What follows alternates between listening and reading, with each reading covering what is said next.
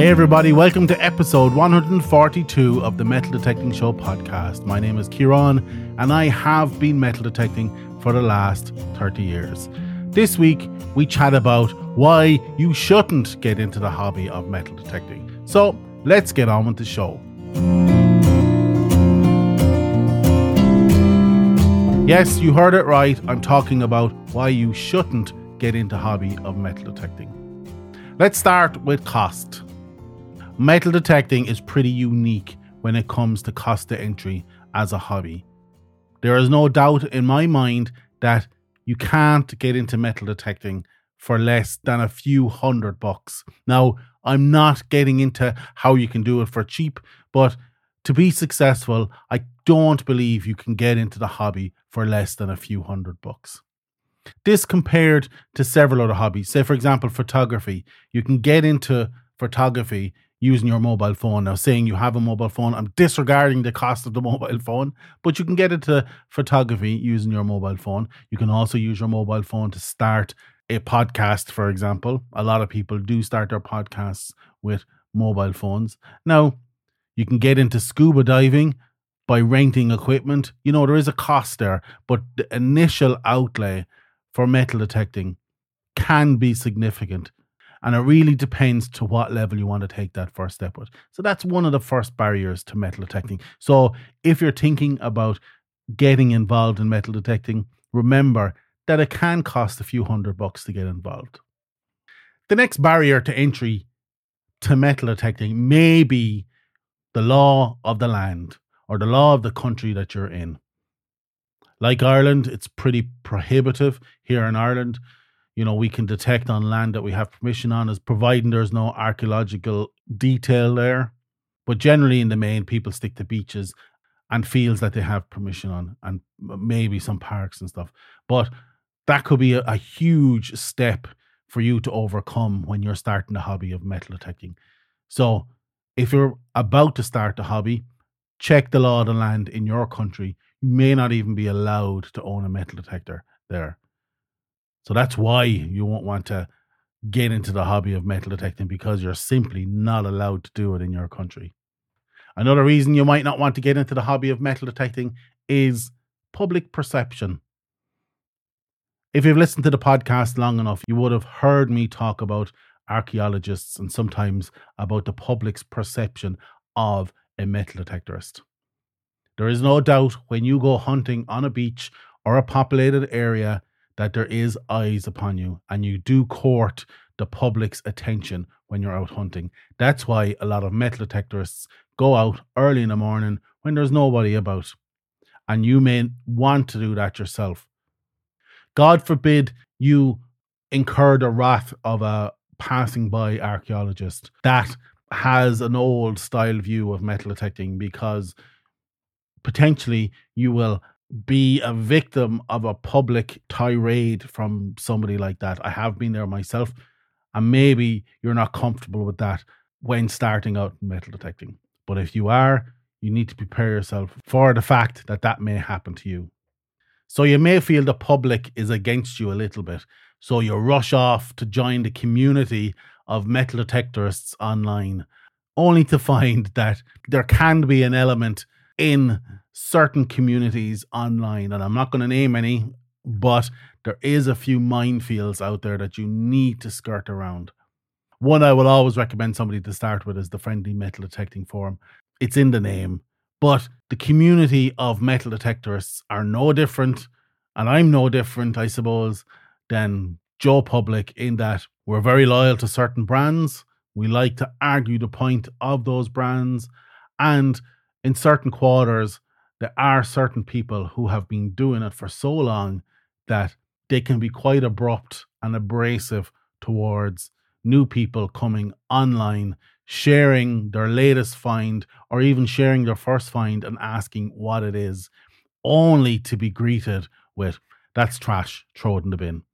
Now, if everybody just took a moment to realize and to understand and to go back to when they first started out and they did not know their arse from their elbow, and everything you dug up out of the ground was, what is this? Is this important? Is this worth anything? Should I be careful with this?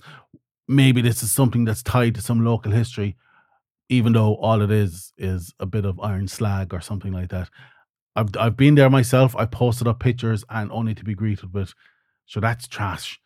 Or even like that story I told previously where I was doing an experiment around using a laser to clean a modern, well, a decimal coin, pre-euro decimal coin, only to be greeted with, sure, you might as well have taken a grinder to that.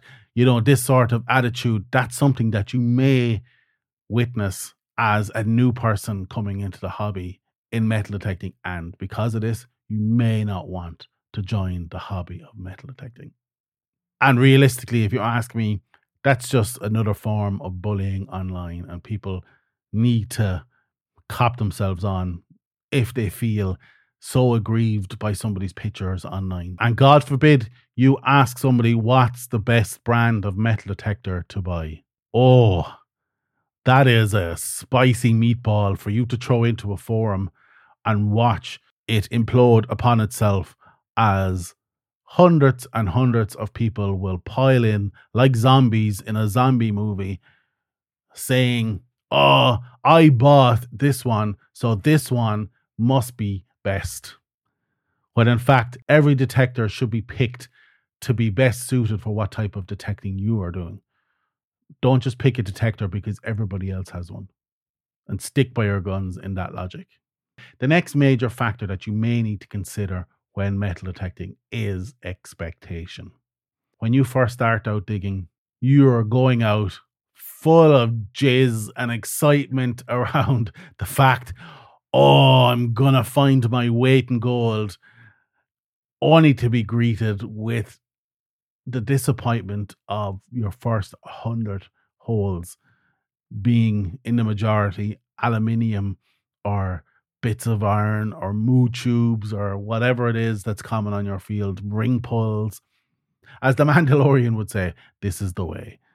So you have to wade through that disappointment of expectation around finding gold, around, oh, this time next year, Rodney, we're going to be millionaires. You really do need to set your expectation for those first 3, maybe 6 hunts that you are not going to find anything till you fully learn your detector, unless you get super lucky and unless you're one of those people that we all hate to hear and the headline we all hate to see. Metal detectorists finds gold hoard on first outing with new metal detector. Drive you crazy. The next and final point I'll ruminate on in why you shouldn't start a hobby of metal detecting is it is fucking boring. Metal detecting is fucking boring. Excuse my language. And no, I am not having a nervous breakdown here. But in the main, metal detecting is and can be boring because it is so broad. It is wide in the things you can find. And that can be a problem. And what I mean here is you have Dan down the local club who loves fibulas. What the fuck is a fibula? Anyways, who loves fibulas. And all Dan wants to talk about and find is fibulas. Oh, all I want to do is go beach detecting, and there's no history in that. Now, I am dipping into the history side of things, but you know, it is a niche hobby, but it is so broad in its range of what you can do in the hobby.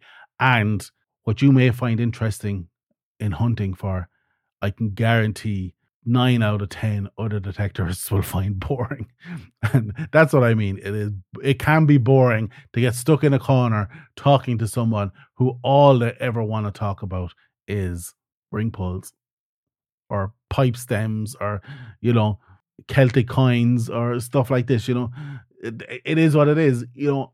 And I think one of the main things that you starting out as a metal detectorist needs to understand is you are not going to be interested in any of this stuff till you find one yourself. And when you find one, all those problems disappear. It is the best feeling in the world, even with your first find. If your first find is a 2p, a pre-decimal 2p, or a half shilling, or even, God forbid, a silver coin or a hammered coin, You will be hooked from that moment on. For all its failings and all its faults, metal detecting can be the most rewarding and educational of hobbies out there. You can travel the world with it. You can investigate history from 3500 BC all the way to present day. You can get rich from it. It can be a hobby that pays for itself. And ultimately, it is absolutely and 100% a super beneficial and healthy hobby for you to get involved in. You know, I see a lot of videos online of people telling you, oh, why you shouldn't get into this and why you shouldn't do this. But, you know, I wanted to sort of call out the whys you shouldn't get into metal detecting, but ultimately the why you should, because none of that stuff matters in the end of the day, because it all gets wiped away by a tidal wave of passion and enthusiasm once you get that first find. But the journey to that first find is absolutely torturous. So that's it for this week, guys. Like and subscribe. Check us out on all social media platforms. If you don't like how I sound, you can always have a look at me on YouTube. And if you're on YouTube watching me and you don't like how I look, you can always go over to the podcast directory of your choice and check me out there and listen to my dulcet tones as I sweet talk you from the microphone. And that's it, guys. Talk to you all next week. Get out there. Good luck and happy hunting.